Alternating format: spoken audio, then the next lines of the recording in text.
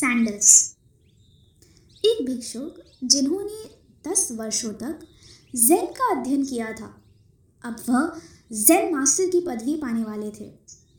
यह पदवी उन्हें खुद एक ज़ेन मास्टर देने वाले हैं। उस बरसात के दिन जब वह भिक्षुक ज़ेन मास्टर के पास पहुंचे, तब मास्टर ने उनसे एक प्रश्न के साथ शुभकामनाएं दी।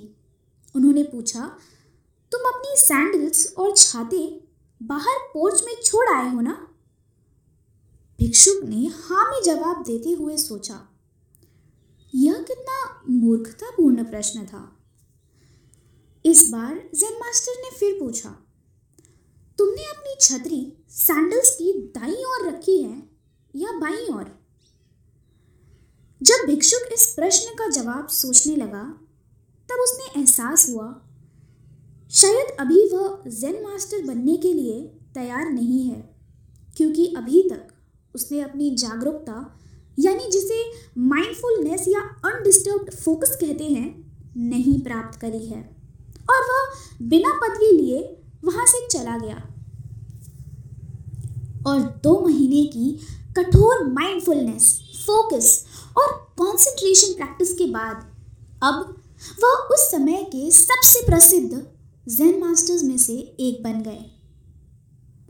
हम कभी कभी 10 साल तक कोशिश करते हैं, प्रैक्टिस करते हैं, अध्ययन करते हैं, पर कुछ प्राप्त नहीं कर पाते और फिर एक दिन सिर्फ 2 महीने की जागरूक अध्ययन से हम वह पा ले जाते हैं जिसकी किसी को हमसे उम्मीद नहीं होती।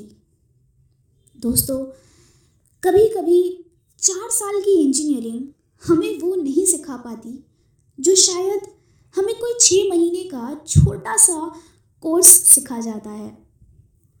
सोचने की बात यह है कि डिफरेंस कभी भी सिलेबस, पोर्शन, टीचर्स या कोर्स में नहीं था, क्योंकि कोई खास सामग्री है ही नहीं। डिफरेंस या बदलाव क्रिएट करने की ताकत सिर्फ खुद में होती है। हमारी जिंदगी में कोई फर्क नहीं पड़ता कि पिछले 10 वर्षों से हम क्या कर रहे हैं। मायने तो यह रखता है कि हम उसी काम को कैसे कर रहे हैं, उसी काम को कितने अवेयरनेस, डेडिकेशन, फोकस और कमिटमेंट के साथ कर रहे हैं। बस इतनी सी है खास सामग्री, फिर चाहे वह कोई जॉब हो, रिलेशनशिप हो या फिर studies. It's always quality over quantity. इसी के साथ मैं आपसे विदा लेती हूँ और फिर मिलूंगी आपसे अगले शनिवार और रविवार कुछ नई कहानियों और नई सीख के साथ। धन्यवाद।